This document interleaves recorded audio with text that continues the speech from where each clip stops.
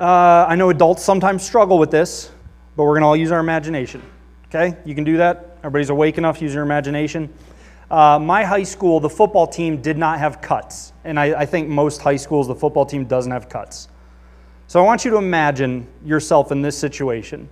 You approach the coach of the football team, and you say, hey, coach, I want to be part of the team. Yeah, cool. We'd love to have you. Here's the playbook. No, I'm good. I'm not interested in the playbook. I'm trusting that there are other players on the team who will know the plays. Okay, that's kind of weird, but we've got practice on these days. No, that's okay. I really don't want to come to practice. That'd be too much time. I have my own stuff going on. I'm not interested in practicing with the team. All right. We do a team. We watch game film. We at least like once a week. No, I'm good. I don't need to watch game film. I don't need to learn. I don't need to improve. Okay. We've got team dinner on Friday night or like Friday before they get. No, that's okay. I have no interest in going to the dinner. Okay. Are you going to be at the game Friday? Oh, yeah. I'll show up. I'll show up to the game every Friday. Okay, great. Well, we'll try and get you in. Even if you don't know the plays, maybe we can put you in on like kickoff return or something. Or no, I don't want to play in the game. Oh, okay. So what are you looking for? Well, I just want to wear the uniform and sit on the sideline. At some point, don't you think, well, why'd you want to be part of the team? Don't you want to help the team win? Like, Sam, don't you? Okay, you haven't studied the play, but I still want to get you in the game so you can help the team win. Oh, I want the team to win. I just don't want to give any effort to that. I'm trusting that my teammates will do the work to help the team win. Doesn't make a lot of sense, does it? We're going to talk about evangelism this morning. We're wrapping up the series on spiritual disciplines. And we're going to talk about evangelism. And then we're going to do a recap of all the disciplines. And we have to ask ourselves, am I that kid who shows up for the football team and is like, no, I don't want the playbook. I don't want the practice. I don't want the team dinners. I don't want to watch game film. I don't want to get in the game. I just want to sit on the sideline. And so we have to ask ourselves, well, then why'd you join the team? Well, I don't want to go to hell. Right? I believe in Jesus because I don't want to go to hell. Okay, well then is Jesus your Lord or is Jesus your get-out-of-jail-free insurance policy? And we have to ask ourselves, is it appropriate to relegate Jesus to just an insurance policy instead of admitting that he is our Lord? And we are saying that I will surrender to what you want for my life. I will give my life to what you command of it. But please join me in prayer. Father, we thank you for who you are. We thank you that your word says, teach us your ways so that we may walk in them. God, we cannot do this on our own. Paul writes that the spirit is willing, but the flesh is weak. And Lord, I've painfully seen that in my own life far too regularly. So God, empower this family. Remind us that we are indwelt as believers. We are indwelt with the Holy Spirit. And we are called to live in the Spirit, to walk in step with the Spirit, to imitate Jesus. And we need you to teach us how to do that. Burden our hearts for this, God. If we're here and our heart isn't burdened for this, then start there. If we're going through a period where the weight seems too much, God, remind us of your inexpressible joy. Remind us that those who wait on you are lifted up on wings like eagles. God, lift this church up. Lead this family. Burden this family.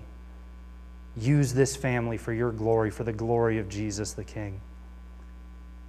And it's only in Jesus' name that we even have the ability to come before your throne. And so we thank you for that. We thank you that we can stand before you, your word says, with confidence, not because of who we are, but because of who Jesus is and what he has done. We thank you that Jesus lives and is interceding for us even now. That is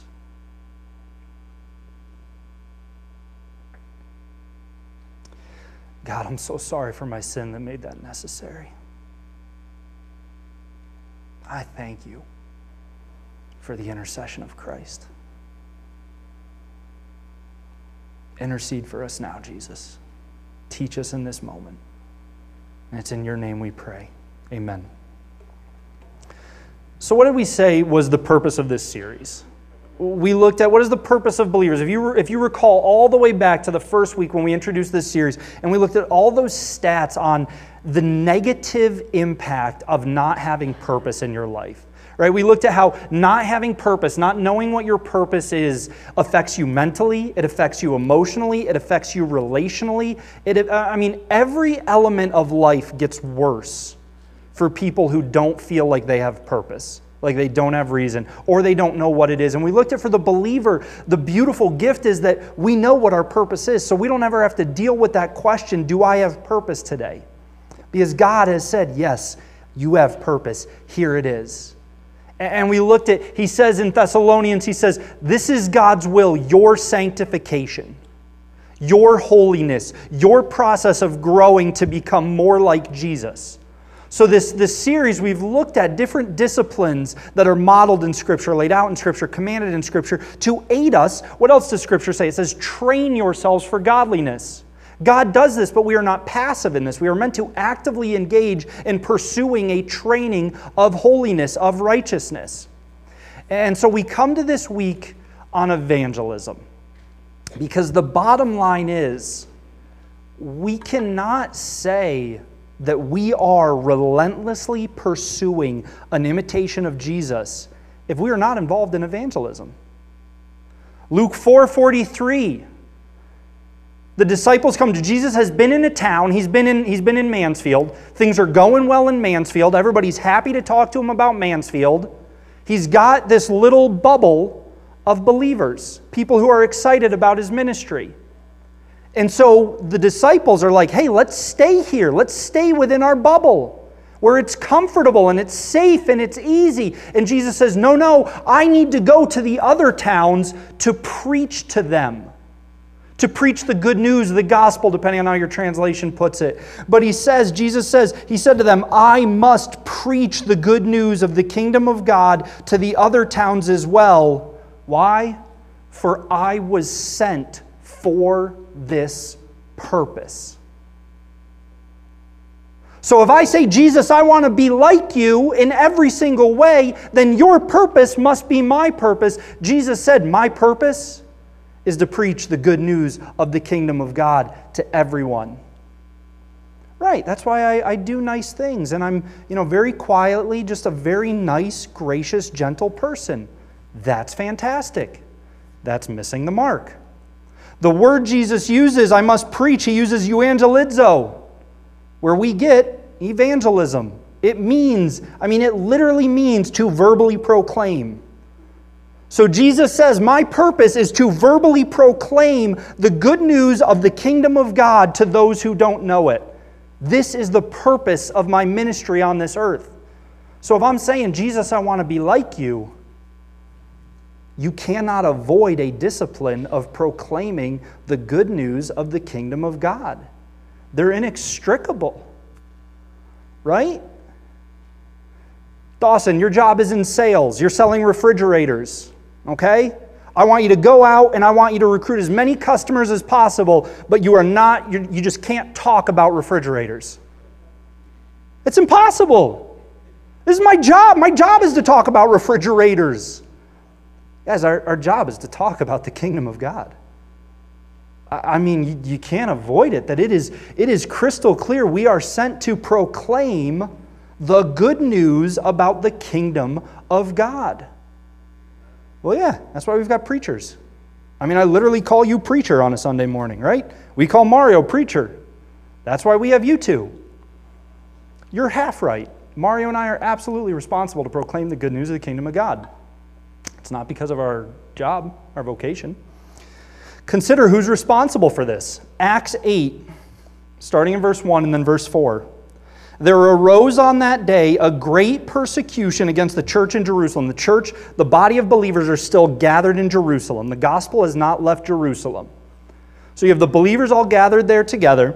And there arose on that day a great persecution against the church in Jerusalem, and they were all scattered throughout the regions of Judea and Samaria, except the apostles. Acts 1:8 says, Acts 1:8, Jesus gives, where he says, the Holy Spirit will come, we're going to look at the verse a little bit later, but he says, the Holy Spirit will come upon you. You will have power to be my witnesses in Jerusalem, in Judea, in Samaria, and to the ends of the earth. Uh-oh, the apostles are stuck in Jerusalem. The leadership is stuck in Jerusalem. How is the gospel going to go to Judea and Samaria where everyone else has been scattered? They were scattered throughout the regions of Judea and Samaria except the apostles. Now those who were scattered went about preaching the word. The gospel spread when the people took ownership of it. The gospel spread when the people said, this is my responsibility, this is my privilege, this is my joy. If you had the cure for cancer, would you be like, oh, fine, I'll go tell somebody? No, you'd be breaking down every door of the hospitals in this world until somebody listened to you. David Livingstone famously said, if we would consider a commission from an earthly king to be an honor, why do we consider a commission from the heavenly king to be a burden? We have to flip our perspective. We have to realize that as a believer, this is my right, this is my joy, this is my mandate. These are my marching orders from the general. This is not up for discussion. This is not up for debate or negotiation. This is, are you kidding me? I get to do this? This is awesome. I can't wait to spread the gospel. I can't wait to share the good news of the kingdom of God. Because that's when it spread, when the people who were scattered preached the word. If they would have sat back and said, no, that's for the apostles. I'm not as eloquent as Peter. I haven't read as much as John. I'm not as comfortable talking to people as Luke. I don't know as many people as Mark. Well, Matthew's better connected than me. No, the people who were scattered said, okay, and they preached the gospel. And it's incredible to see what happens in the rest of Acts. Acts 18:1, 3 through 4. After this, Paul left Athens and went to Corinth. And because he was of the same trade, he stayed with them and worked, for they were tent makers by trade. And he reasoned in the synagogue every Sabbath and tried to persuade Jews and Greeks. Why do we talk about Paul now? Well, because another reason that we use is, well, my past, right? If people knew my past, I haven't earned the right to share the gospel. Guys, Paul, if you don't know Scripture, if you're not familiar with it, Paul used to be named Saul. And Saul was the single most avid persecutor of the church that the world knew at that time. I mean, he literally did such a good job persecuting the church in Jerusalem that he went to, if you look in Acts 8, it starts with Stephen was just stoned and Paul oversaw it. Stephen was the first martyr, and Paul oversees it, and he approves of it. And he goes to the leadership in Jerusalem, and he's like, hey, give me papers so that I have the authority to go throughout our whole area, our whole region, our whole kingdom, and persecute the church. Then Saul meets Jesus, and Jesus renamed Saul Paul. And Paul now says, okay, it is my responsibility to try and convince people of the gospel. He says he reasoned with them and tried to persuade. Apologetics. Apologetics is a big fancy word for trying to persuade. If you talk about the study of apologetics, you're talking about the study of how we know Scripture to be true, like the argument for Christianity, the argument for Jesus. So if anybody ever tries to tell you that apologetics is an outdated, you're starting to hear that in different circles, apologetics that's in the past, right? You just live a good life. Like, no, apologetics is not in the past, because Paul literally says, I tried to persuade. I engaged in intellectual conversation where I laid out the reasoning and the logic for the gospel. That's apologetics. Paul does this regardless of his past as Saul. Philippians 1, 12 through 14. And I want you to know, brothers, that what has happened to me has really served to advance the gospel. Oh, what happened? What happened to you? Paul writing this letter to the church in Philippi. Wow, what has happened to you that has caused the gospel to so greatly advance? It has become known throughout the whole imperial guard and to all the rest that my imprisonment is for Christ. Wait a minute. The leader entered a more restrictive situation and that helped advance the gospel. The leader had his freedom taken away. The leader had his platform taken away and that helped advance the gospel. What does Paul go on to say?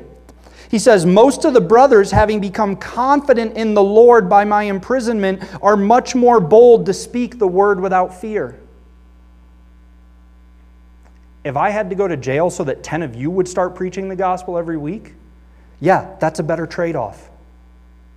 10 to 1. 10 to 1. Paul says, it was great that I went to jail because it emboldened the rest of the church to preach the gospel. And the gospel advanced. This is what we are all as believers called to do. It's unavoidable. I'm not good at this. I'm not comfortable with this. This is new to me. This is scary to me. I can't do this. Well, let's amend that statement. I on my own cannot do this.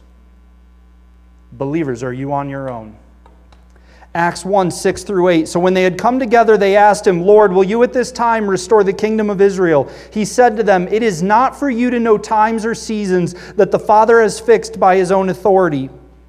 But you will receive power when the Holy Spirit has come upon you, and you will be my witnesses in Jerusalem and in all Judea and Samaria and to the end of the earth.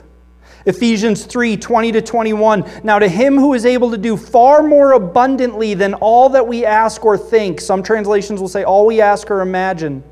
According to the power at work within us. To him be the glory in the church and in Christ Jesus throughout all generations, forever and ever. Amen. 1 Corinthians 3, 5 through 8. The church in Corinth is starting to argue about who's more important, who's more significant. Apollos, Peter, right? They're like, oh, this leader, my leader is better than your leader, so I'm better than you, right? And we get this letter from Paul, and he says, what then is Apollos? What is Paul? Servants through whom you believed as the Lord assigned to each. I planted, Apollos watered, but God gave the growth. So neither he who plants nor he who waters is anything, but only God who gives the growth. He who plants and he who waters are one, and each will receive his wages according to his labor, for we are God's fellow workers. Every single believer is fully capable of sharing the gospel in an effective way. Not because of who you are, but because of the Holy Spirit indwelling you. Because of the empowering of the Holy Spirit. I don't know what to say. Scripture tells us that in tough times, the Holy Spirit calls to mind what to say. I don't have Scripture memorized. Scripture tells us that the Holy Spirit will call to mind the things that we have heard. So when you say, I'm incapable of sharing the gospel, what you're actually saying, and this will step on some toes, and I don't apologize for that ahead of time, because I believe this. When I say that I am incapable of sharing the gospel, what I'm actually saying is I don't believe the Holy Spirit is strong enough to use me to share the gospel. When I say I'm just not good enough to do this, what I'm saying is it's about me. And I don't think God can use me. Church, we cannot dare to limit what God can do through someone who is willing to serve Him. Amen. We are called to share the gospel. And what's interesting to me is if you go back to Acts 1, where he says, when they come together, they asked him, Lord, will you at this time restore the kingdom of Israel? He said to them, it is not for you to know the times or seasons that the Father has fixed by his own authority, but you be my witnesses. From the very beginning, you think it's new that believers want Jesus to return? We're talking 40 days after he rose from the dead. This is a month. It's a month, and they're like, okay, so second kingdom now time, right? Like, is it time for the second kingdom? And Jesus says, no, that's not your concern. Your concern is until I do come back, you spread the gospel. It would be awesome if Jesus returned today. Like, greatest day of my life. What if Jesus doesn't return today? What if he returns in a week, a year, a decade, 20 years, 100 years? Shoot, what if we all die before Jesus returns? Am I just going to sit back and wait for that instead of doing what he's told me to? No, it doesn't matter. When he returns, we've been called to share the gospel until he does. I get so mad that Starbucks doesn't say Merry Christmas on their cups. They don't have a nativity on their cups. This secular company is not proclaiming Jesus. Show me one verse in Scripture where a secular company is supposed to proclaim Jesus. I get so mad that the Bible's been taken out of our public schools, that kids in the public school system aren't hearing Jesus. You show me one passage where the secular education system is supposed to proclaim Jesus. Here's who I see who has been tasked with proclaiming Jesus, the believer. You want Jesus in the halls of the high schools? Train your kids and your grandkids to bring them up there. You want Jesus in Kroger? You want Jesus in Meijer? You want Jesus in the coffee shop? Bring him up there. The church has got to stop saying it's their fault, it's their fault. No, because they were never supposed to proclaim Jesus. You want to see who wants to see Jesus return? How badly do you want to see Jesus return? Matthew 24:14 says that he will not return until the gospel has been preached to everyone. He says, once this gospel has been preached to every corner of the nations, every people, then I will come back. You want to see Jesus come back? What are you doing to usher it in? Or are you just sitting on the sideline? No. The rest of the team, you go out on the field. I'm cool just hanging out with my uniform. We've been called to do this. We've been empowered to do this. It is so much fun to share the gospel with people. It is such a joy, such a privilege to share the gospel with people, and we shirk back from it.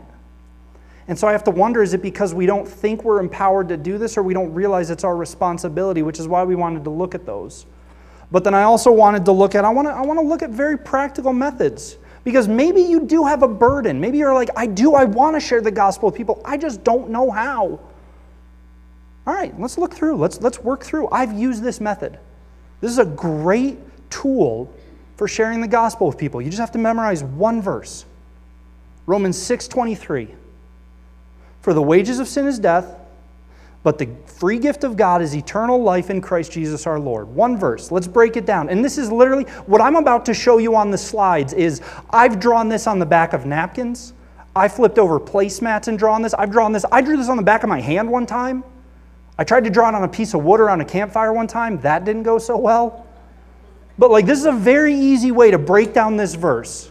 All right, so what's the first part? And literally write this down. Wages, sin, death. And leave a little gap under each one. And then you ask the person, right? Mario, what are wages? Oh, it's something you earn, right? I show up, I work, I earn my wages. Great answer. What about sin? Sin is not perfection. Sin is not perfect holiness. Death is pretty self-explanatory. So you write these in, right? Yeah, great answers. Earned, not perfect, death. Okay. And then I say to the person, all right, I'll go first. So based on those three, I would put myself firmly on this side because I am not perfect. And so because I am not perfect, I have earned my wages of death. A lot of times the person has been like, yeah, I think I'd, and you're like, where do you think you'd fall? Do you think you fit on this side? And since you went first and said, hey, I'm not perfect, it gives them the freedom to be like, yeah, you know what, I'm not perfect either. Okay, so now we're both on the same side. And what's on the other side? What's on the flip side of that? Free gift, God, eternal life. Second half of the verse, or second third of the verse. There's 3 sections. Right? And so then again, you just, okay, what's a free gift? Well, it's unearned. Yeah, great, exactly. What's God? Perfect holiness. What's eternal life? Like death, self-explanatory. And if you'll notice, free gift is the opposite of wages. God is the opposite of sin. Eternal life is the opposite of death. So you have this great juxtaposition, right? And so now I'm talking to the person, I'm like, okay, so you and I, we're both on the side of sin and death. I don't know about you, but I would much rather prefer to be on that other side. Right? Eternal life sounds way better than death. Yeah, well, yeah. Fear is one of the top 3, or fear of dying is one of the top 3 fears in our world. So you get people here, and it's like, okay, yeah. All right, so how do we get from not perfect to perfect holiness? How do we get from death to life? I can't work my way. I mean, could you be, do you think I could be perfect if I just tried hard enough? Right? No. Right, so you probably couldn't be perfect if you just tried hard enough too, right? Right. All right, so what's the final third of the verse? How do we get from one side to the other? in Christ Jesus our Lord. It's the only bridge. It's the only way across. You know, and now you start breaking down, okay, confess, repent. But this, I mean, if you are totally new to the idea of sharing the gospel with someone, if you've never done it, this one verse method is so neat and concise and opens the door for so many conversations. So I encourage you, memorize this. We'll send this chart out too.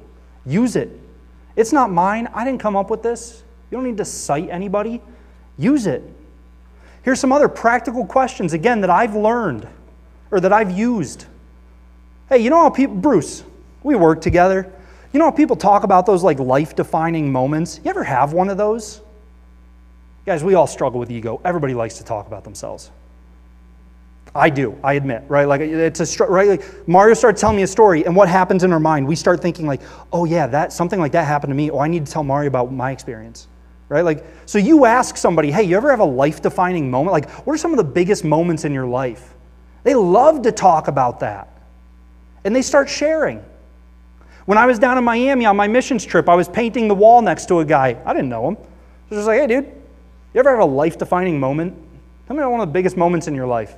He's like, yeah, I played basketball. I was actually really good. Like, he played in the same, like, Kevin Durant, Russell Westbrook. Like, he played against those guys.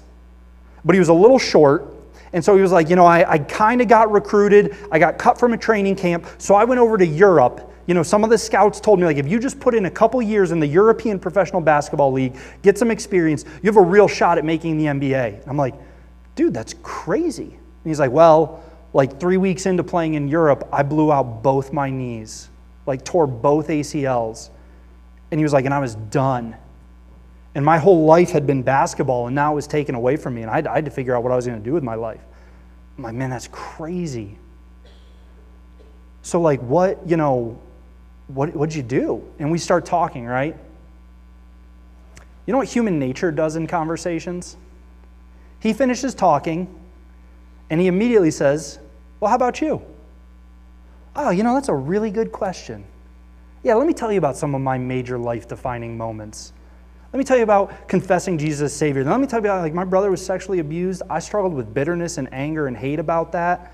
Like, when I forgave the man who did that was a major life-defining moment. Whoa, how'd you forgive this guy who hurt your family like that? Remember that Jesus that I talked about? Like, that's such a good question to ask people. Hey, Steve, you ever have any, like, major life moments? You know, like, what are some of your biggest life moments? Hey, okay, Steve tells me. Human nature, conversational nature. I almost guarantee he will say, well, how about you? Boom, open door. Share your before-after story, right? If they say something about anger, about bitterness, about resentment, about not feeling like I'm good enough, right? Like, learn to listen so you hear words that reveal a heart of pain, right? Like, yeah, well, I'm sure I screwed it up. All I do is screw things up. You know, what makes you say that? I feel badly that you think that about yourself. What makes you say that? Well, you know, like I grew up with a perfectionist dad, and anything I did was never good enough, and so I just kind of learned that I'm constantly falling short. Like, man, that's hard, right? Like, I used to feel like that, and then something changed for me. Whoa, really? Are you serious? What changed? Well, let me tell you my before-after story. That's a great conversational topic. Opens up the doors. Open doors. And then this last question I love. I've gotten crazy answers about that from this one. What's wrong with asking someone, hey, what do you think about God? It's amazing what people open up to you when you're just like, right, you're driving with somebody. There were 4 of us in a car in high school one time going to an away, I don't even remember, we were going to an away game. And it was quiet for like 3 minutes. So I'm in the back seat, and I was just like, hey, what do you guys think about God? One guy just laughed. And the other 2 were like, oh, this is what I think about God. Oh, interesting. Why do you think that about God? Well, because, right? Open door. I mean, that's such a good question because you're asking someone, hey, I care about your opinion. I take your opinion seriously. I see value in you. I want to hear from you. Open door. It's not hard. I mean, it can be intimidating if we've never done it before. But when we realize that we have the best thing that could ever happen to them and it's a privilege to share it with them, you start looking at these open doors like joys. I can't wait to walk through this. And so that's the discipline of evangelism. And we have to ask ourselves, if I claim to be like Jesus in my purpose, am I engaged in evangelism? I think when the church takes it seriously, that'll be a lot of fun to watch and to be a part of. I don't want to miss out on that. This is awesome that we get to do this. And the question for the whole series, and now I just want to quickly recap, the question for the whole series that drove this, right? Am I disciplined in pursuing my God-given purposes of preaching Jesus, which we just looked at, and then being like Him? And so we looked at, am I disciplined in Scripture? John 17:17, sanctify them in the truth. Your word is truth. Psalm 119, 15 through 16, I will meditate on your precepts and fix my eyes on your ways. I will delight in your statutes. I will not forget your word. If I say I want to be sanctified, God says, okay, sanctify them in truth. What is truth? My word. A believer must be disciplined in Scripture. Prayer. Are we disciplined in prayer? Acts 1:14. All these with one accord were devoting themselves to prayer, together with the women and Mary, the mother of Jesus, and his brothers. And if you were here that week, if you listened to the sermon, we looked at the Acts model. Maybe our prayers get stuck in a rut and prayer life has become nothing more than, God, here's my demand list. Here's my hostage negotiation ransom demands. So we looked at, okay, is my prayer, does it have A, adoration? Do I pray C, prayers of confession? Do I pray T, prayers of thanksgiving? S, prayers of supplication, requests? So we looked at that God is our Father, and He says, come to me with your requests. But all of those must have a place in our prayer life. Are we disciplined in prayer? We looked at fellowship, koinonia, people being devoted to one another. Not just an attendance record. Oh, I'm devoted to the church. Well, yeah, how? Well, I show up every Sunday morning. Okay. Do you serve? Do you know people? No, I don't do any of those things, but I show up. Well, you're not devoted to koinonia. You're devoted to an attendance record.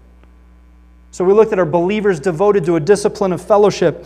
Acts 2:42, they devoted themselves to the apostles' teaching and the fellowship, the koinonia, to the breaking of bread and the prayers. Romans 12:13, contribute to the needs of the saints and seek to show hospitality. Sam, nobody's invited me over in a month. I'm sorry to hear that. Who have you invited over in a month? Oh, nobody? Begin there. Seek to show hospitality. Be disciplined in pursuing fellowship. We looked at, am I disciplined in serving? Matthew 16:24, then Jesus told his disciples, if anyone would come after me, let him deny himself and take up his cross and follow me. 1 John 3:14 through 16, or 14 and 16, we know that we have passed out of death into life because we love the brothers. Whoever does not love abides in death. By this we know love, that He laid down His life for us, and we ought to lay down our lives for the brothers. You want to demonstrate that you've passed from death to life? Love the fellowship. Love your fellow believers. How do you demonstrate that you love your fellow believers? Lay down your life for them. Show up early to serve them. Give up a Saturday morning to help them. Sacrifice your time, your life for theirs. That proves that we love the fellowship. Are we disciplined in serving one another, or do we view it as a burden? Am I disciplined in worship? Romans 12:1, I appeal to you, therefore, brothers, by the mercies of God, to present your bodies as a living sacrifice, holy and acceptable to God, which is your spiritual worship. Matthew 6:24, no one can serve two masters, for either he will hate the one and love the other, or he will be devoted to the one and despise the other. Pastor Mario did a great sermon breaking down that worship is undivided devotion.